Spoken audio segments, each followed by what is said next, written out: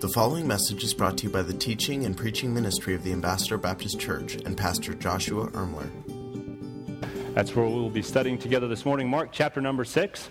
I do want to say I'm really looking forward to the picnic this afternoon. And in fact, I was so excited this morning when I got up, I almost came to church in my shorts and my t-shirt. But I thought, if I'm up here in my shorts and my t-shirt, everyone's going to be blinded by the stage light's reflection. So I thought that's probably not a good idea. So we stuck with the suit this morning. In all seriousness, I do want to say thank you to all the veterans who have served our country. We're so thankful for the sacrifice that you have made and those who have paid the ultimate sacrifice so that we could enjoy the freedoms that we do every day and the freedom to come and worship God this morning. So, these past few weeks, we've been looking at some different trials that Jesus Christ has faced in his life through this series called Shattered, Surviving in a Broken World. And we've been looking at how when Christ is living through us, how we'll respond when we're going through some of these same difficulties. And so we've been looking through the life of Christ, looking at the different things that he faced and what it looks like in our lives when Christ is living through us in these difficulties. Inside your service program, you'll find an outline that you can use to follow along as we study the Bible together this morning. As is our tradition around here, if you're physically able, I'd like to invite you to stand as we read God's Word this morning. We'll read Mark chapter 6. We'll start in verse 30 and we'll read down through verse 34. We'll be looking at many verses here throughout this passage this morning, but we'll just start with these first 4 verses. The Bible says, "And the apostles gathered themselves together unto Jesus and told them all things." As you read the verses before, in the chapters before, you'll find the disciples had just been through a season of ministering where they went out into all the different cities and they were ministering to people. Now they're coming back to Jesus. And they told him all things, both what they had done and what they had taught. And he said unto them, "Come ye yourselves apart into a desert place and rest for a while.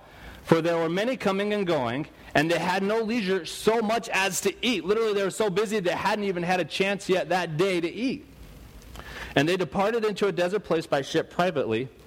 And the people saw them departing, and many knew him, referring to Jesus, and they ran afoot through all the cities. So literally, as Jesus and the disciples are trying to get away, the people see him, and literally this huge crowd of people, they follow Jesus. And Jesus, when he came out of the boat, saw much people and was moved with compassion towards them because they were as sheep not having a shepherd. And he began to teach them many things. This morning I want to speak on the subject of how to respond when our lives are shattered by grief. How to respond when our lives are shattered by grief. Let's open up in a word of prayer. Dear Heavenly Father, Lord, I just thank you so much, Lord, just that we have the privilege to come and the freedom to come and worship you this morning. Lord, we thank you for all those who served our country. And Lord, I just ask that you be with us this morning, Lord, and that as we study the Word, we would see what it looks like when you are living through us in our grief. We ask these things in your name. Amen. You may be seated. Well, some of you may know, my wife and I, Sarah, she was playing the piano this morning. We are getting ready for the birth of our first child. His name is going to be Nicholas, and we're excited about that. One of the things I'm really looking forward to is seeing what his personality is going to be like. And as we're thinking about what he's going to be like, and is he going to be an introvert, an extrovert, I've kind of been wondering, or going back in my own mind, to what I was like as a child. And kind of both of our hopes is that he behaves better than his father did. So we're really hoping for that. But as I was thinking about, how we were as kids, I can remember growing up as kids. There was 4 of us siblings. I can remember we used to give my mom so much grief. I don't know how that lady put up with us, but we gave her such a hard time. I can remember when she would get on the phone, that was like our cue to start terrorizing our little house. And so she would get on the phone, and the clothes that were once neatly folded were now strewn over. My brother and I, we would raid the pantry to find anything that we could eat, and we crossed the line when she said, "You just wait till your father gets home." And so maybe some of you moms can relate to that a little bit. I remember one of the things that my dad used to always tell me, though, is he'd say, "Son, stop giving your mother grief." And we were really good about giving my mom grief. I can remember later on in life, as a teenager, kind of being on the other side of that situation. There was this one kid in school, and it seemed like his goal in life was to make me miserable. Maybe there's some teenagers in here, and you know somebody like that in your school. And it seems like every time he sees you, he just goes out of his way to be annoying or to give you grief or to give you a hard time. I can remember literally planning my day around where this guy was going to be because I didn't want to see him. Perhaps, it's at work. You have a coworker or you have a boss, and there's somebody, and it just seems like, man, that person, they exist to give me grief. They exist to give me a hard time. And so they give you all that grief. Maybe it's a little bit more serious. Maybe you just got a report or a phone call from a doctor. and your health has took an unexpected turn, and there's going to be a season of grieving in your life. Maybe you're here and you've just recently lost a loved one, and you're grieving. You're going through an intense season of grieving in your life. Maybe you can't sleep at night because the grief is just so strong, it keeps you up, it keeps you awake. Maybe it seems like I can't think about anything else other than the grief. I can't focus on my work. I can't focus because this grief is just so strong. When you try and articulate how you feel, you can't even clearly put into words what you're feeling just because the grief is so strong in your life. How do we respond when we're going through that grief? The definition of grief is a keen mental suffering or distress over affliction and loss, deep sadness, sharp sorrow, trouble, annoyance, misery, irritation, vexation. Have any of you ever been there before? It just seems like your life has just been flipped upside down and you're grieving. Whether it's you lost a loved one or there's just some health concerns, you're grieving. Whether or not you're going through a serious, intense time of grieving, or it just kind of seems like life's giving you a lot of grief, this morning we're going to look and see how do we respond when Christ is living in that kind of grief. All of us can raise our hand and say, whether it's we've experienced in our lives. But the question is, how do we respond? And what does it look like when Christ is living through us through those seasons of grief? So here's the theme for how we're going to kind of answer our questions this morning. And our theme is, in our grief, empathy is greater than sympathy. When we're going through our grief, empathy is greater than sympathy. So let's do this. Let's dive into a day in the life of Jesus Christ and see what it looks like when Christ is living through us in our grief. At this point in the New Testament, John the Baptist has just been brutally and wrongfully murdered. Now, John the Baptist was a cousin of Jesus. His mother and Jesus' mother were both very close. So I'm sure because of that, they grew up together a lot, as a lot of cousins do. So they were close. John the Baptist and Jesus, they were cousins. But not only did they have a family relationship, John the Baptist was the first prophet, and literally, get this, over 400 years. Since the Old Testament had ended, there hadn't been a prophet sent from God, and John the Baptist was the very first prophet. So not only was he a cousin of Jesus, John the Baptist, his entire purpose for life was just to get people ready for Jesus, to point the way to Jesus. John the Baptist, his entire goal was to say, hey, this is Jesus, we need to follow him. And so John the Baptist and Jesus, they had a very close ministry relationship as well, from serving together and having a common purpose in life. Jesus and John the Baptist were both cousins. They were closely related in their ministry. And at this point, John the Baptist had been murdered by King Herod. Now, when John the Baptist died, normally in my mind I pictured John the Baptist as an older man, but in truth he was really only 31 or 32 when he died. So many people would look at John the Baptist and say he really died before his time. He died too young. So Jesus and John the Baptist, they were close, and now we find that Jesus finds out that John the Baptist had just died. When Matthew records this same day in Christ's life, he says this way in Matthew 14, 12, and 13, and the disciples came and took up the body. They took up the body of John the Baptist, and they buried it, and they went and told Jesus. When Jesus heard it, he departed thence by ship into a desert place. So when we look at Matthew's account of this story, he includes the fact that the disciples told Jesus about John the Baptist's death. And we can see Jesus' response here is he just wants to get away. He wants to be alone. Jesus is grieving John the Baptist. And I'm sure, as most of us have been there when we're going through that grieving time, often our response is, I just want to go be alone. I just want to be away. And that's how Jesus is responding here. Imagine the grief that Jesus is feeling. He just lost his cousin. He just lost a close friend. The first prophet in over 400 years that came to Israel just died unexpectedly and very young. Now imagine also, Jesus is coming off an intense season of serving in ministry. The Bible says in Mark 6:31, and he said, come ye yourselves apart into a desert place and rest a while, for there were so many comings and going that they had no leisure so much as to eat. Literally, they hadn't eaten all day long, and they had been serving people and serving people. Now all of a sudden he gets the news that John the Baptist is dead, and I can only imagine what Jesus was feeling in that moment. No doubt in his humanity, because he was tired from serving and he hadn't eaten, those emotions, that grief was amplified. It seems like grief never comes when we're ready for it. It always comes at what seems like a bad time. And that's definitely the case for Jesus here. He was tired. He was fatigued. He hadn't eaten anything. Literally, they had been so busy serving others, they didn't even have a chance to eat. They were tired.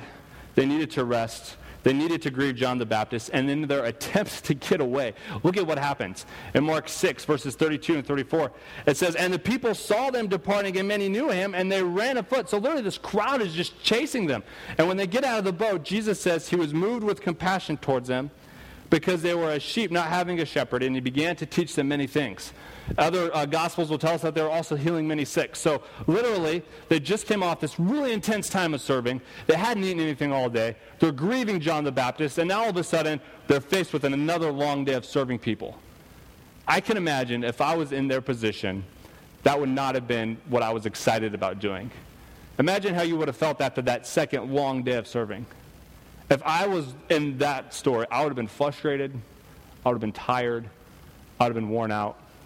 And we're going to let's look and notice how did the disciples respond? They were grieving the loss of a close friend, and let's look at how they responded in Mark 6:35. The Bible says, "And when the day was now far spent, his disciples said unto him, 'This is a desert place, the time is now far spent.'" He says, the disciples say, "Send them away, Jesus, let's go." And then they say, "That they may go into a country round about and into the villages and buy themselves bread, for they have nothing to eat." So in their fatigue, in their grief, the disciples recognized that a need these people had. These people needed to eat food. And the disciples said, "Send these people away, Lord. God, it's getting late. These folks need to eat. Let's just send them away so that we can go and we can grieve." And here in this verse, the disciples show us a natural response when we are confronted with the need in our time of grief. Which leads us to our first point this morning, and that is this: sympathy is natural. In our grief, when we are confronted with a need, sympathy is going to be our natural response. In their grief, the disciples saw a need that the people had. They realized, hey, these people need some food, so let's send them away so they can go eat. They saw the need, they had sympathy for the need, but notice they didn't actually do anything to meet the need. They saw it, they recognized it, they had kind of some sympathy towards it. They said, "Okay, Jesus, let's send them away now, because after all, they need to eat." If I was one of those disciples, I would have been thinking, "Send them away, Jesus, I need to eat." The Bible, they hadn't eaten anything in 2 whole days here at this point. And so their response was sympathy. But really, their sympathy was just masqueraded apathy. Yeah, they recognized the need, they saw it, but they weren't about to do anything about it.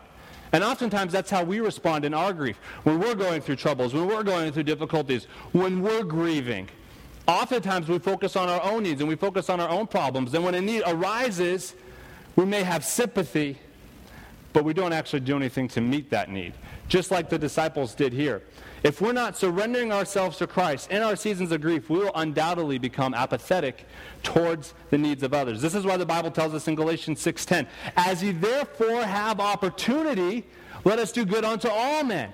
Notice that first phrase, "as you therefore have opportunity." Any chance you can get to do good for somebody else, the Bible says do it. Notice it doesn't say if it's easy or if it's convenient for you, do good unto all men. It doesn't say if your life is cushy and everything's going great, do good. No, it says, "as you therefore have opportunity." Anytime there's a need that arises, the Bible says, if you have the chance, do good unto all men.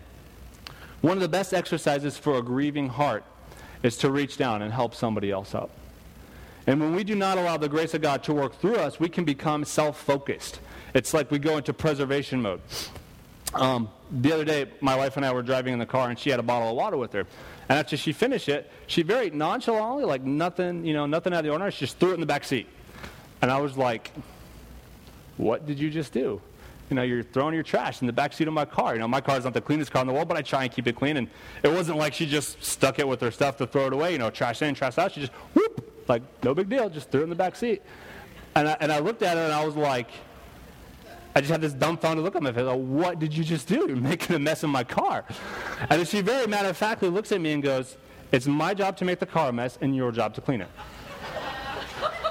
And then she looks at me, to kind of dig herself out a little bit, she looks at me and goes, "It's your job to make the house a mess and my job to clean it." Okay, all right, you want to play that game. Clearly, I was not listening to last week's message about not getting even. So the next morning, right, we get up, and my clothes did not find their way into the hamper. In the bathroom, my comb got left on the counter. My toothbrush got left on the counter. The toothpaste lid did not get put back on the toothpaste. It was just kind of left everywhere. This one will really get you. I left the toilet seat up. I was, all right, I'll remember this. And then, to her amazement, she goes to me, babe, could you kind of clean up after yourself? I looked at her and I said, sweetheart, I have my own mess to clean up in the car. I don't have time to clean up the house. You say, what happened after that? Ask me later and I'll show you the scars. The truth is, a lot of times when we have our own problems, like the disciples, we don't want to be bothered with other people's problems. We have our own mess to clean up. Lord, we haven't eaten anything for 2 days. We've been busy. We're tired. We're exhausted. We're grieving John the Baptist. He was just wrongfully taken from us. Let's just send these people away, Lord, so we can go grieve, so we can go mourn, so we can go take care of ourselves. Oftentimes we feel like because we have our own problems, we can't be bothered with the problems of others. And like the disciples, our sympathy is just masqueraded apathy. We don't want to be bothered with a problem that somebody else has. But in our grief, empathy is greater than just sympathy. When we are not allowing Christ to work through us in our times of grief, oftentimes we'll become apathetic towards the needs of others. But let's move on. We see the disciples' response was natural. It was normal. It was an expected response. But notice how Christ responded. The Bible says in Mark 6:37 through 42, so he answered and said unto them, this is after the disciples said, send them away so they can go eat. Jesus said unto them, give ye them to eat. I can only imagine being like, what? There's 5,000 plus people here, Jesus. And they say unto him, shall we go and buy 200 penny worth of bread? 200 penny worth of bread was about enough money to buy food for 200 days. Many scholars believe that was about how much money all the disciples had together, themselves personally, plus what was in their treasury. So they figured that's about how much money they had. And in case you're wondering, food for 200 days wouldn't be enough to feed 5,000 plus people. So they were probably pretty, what? Okay, Lord. And he said unto them, how many loaves have you? Go and look. Go and see. And when they knew, they said, we have 5 and 2 fishes. So 5 loaves of bread and 2 fishes. And he commanded them to make all sit down by companies upon the green grass. And they sat down in ranks by hundreds and fifties. And when he had taken the 5 loaves and 2 fish, he looked up to heaven, he blessed and brake the loaves and gave them to his disciples and set before them. And the 2 fish divided he among all, and they did all eat, and they were all filled. Now, in my mind, I always try and picture what this looked like. As Jesus is breaking the bread, did it just keep going and going? This is an awesome miracle that Jesus just does here. And we see when Christ was grieving, how did he respond to the need? He took care of it. When there was a need, Christ met that need. Jesus, now get this, Jesus has not eaten in 2 days. He has tirelessly served others. He is grieving his friend John the Baptist who has been killed, and look how he responds. In his grief is born one of the greatest miracles in the New Testament. In his grief, in his suffering, Jesus feeds over 5,000 people, which leads us to our next thought. Empathy is supernatural. While it's natural to respond with sympathy but not really do anything about it, when Christ is living through us, we're going to have empathy. We're actually going to help meet those needs. Here's how we're going to define empathy this morning. When Christ is empathy is your hurt in my heart, and not just your hurt in my heart, it's also my help in your hand. So when Christ is working through us, we're going to feel the needs of others. But not only are we going to feel them, we're actually going to reach out and help meet those needs. We're actually going to be able to help do something about it. The Bible tells us in Galatians 5:14, for the law is fulfilled in one word, even this, thou shalt love thy neighbor as thyself. Now when we're grieving, it's really easy to take care of ourselves because we can feel the pain. It's real to us. But the Bible says that we should love our neighbors as ourselves. So when somebody else has a problem and somebody else has a need, even in our grief, we can help meet that need. When we allow Christ to work through us, we really can have empathy and compassion and serve others even when we ourselves are grieving. Now get this, when I first noticed this, or when it first kind of dawned on me, this was pretty cool. Christ was able to meet the need of others that he himself still had. Notice nowhere in our text does it see Jesus took a lunch break. The Bible's clear. Before this day, they hadn't eaten anything. And then they get out of the boat, and now they're tirelessly serving other people. And they haven't had a chance to eat. And so what does Jesus do? He takes care of a need that he himself still has. And when Christ is working through us, we can put others' needs even before our own needs, just like Jesus did here. When Christ is working through us, even in our grief, even when we're suffering, even when it seems like I'm the one that needs to be taken care of, we can put others' needs ahead of our own, just like Jesus did. Christ was meeting a need that he himself still has. When Christ is living through us, we can put others' needs before our own. I can remember a few years back at the graveside service for my dad. There was a lot of friends there, and there was a lot of people there who did a lot for us. And I have two really good friends that I met in high school working at a summer camp, Carl Stein and Paul Johnson. And Carl actually lived in Arizona, so he drove down because he lived about a few hours away. But our friend Paul Johnson, we called him PJ. PJ was actually traveling around the country trying to raise support to go to Japan as a missionary. And so when everything had happened with my dad, he was actually traveling around the country with his family trying to raise support to go to Japan. And I can remember being there at my dad's gravesite, just kind of waiting for everything to start, and I look up, and here walks PJ. And I remember seeing, PJ at this time, he was on the other side of the country. And I remember thinking, how in the world is he here? You see, when you're traveling around trying to raise support as a missionary, you don't have extra money. A lot of times you're just living from the offerings that churches give you, kind of from church to church to church. So to be able to just drop everything, buy a round-trip plane ticket across the country and back at a moment's notice was crazy. And I remember, nobody would have blamed him if he didn't show up. Nobody would have blamed him if he just had sympathy on our family and said, hey, I heard it, I'm really sorry, but I just can't make it right now. Nobody would have blamed him for having just sympathy, but Christ was working through him, and he was actually able to be there. Why? Because he had surrendered himself to Christ. And because of that, he was able to put our needs as a family ahead of his own needs. And he was able to be there. And I just remember that really making an impression on me, because when Christ is living through us, we truly can put others' needs ahead of our own. One of the reasons we tend to become apathetic towards the needs of others during our own grief is that we think, I got to take care of myself. I have to take care of myself. This is an intense time for me, so I'm going to take care of myself. But what we fail to realize so often is that when we surrender to Christ in our grief, Christ takes care of our grief for us. When we surrender to Christ on a daily basis, when we let Christ live through us, Christ then takes care of our grief, so we don't have to.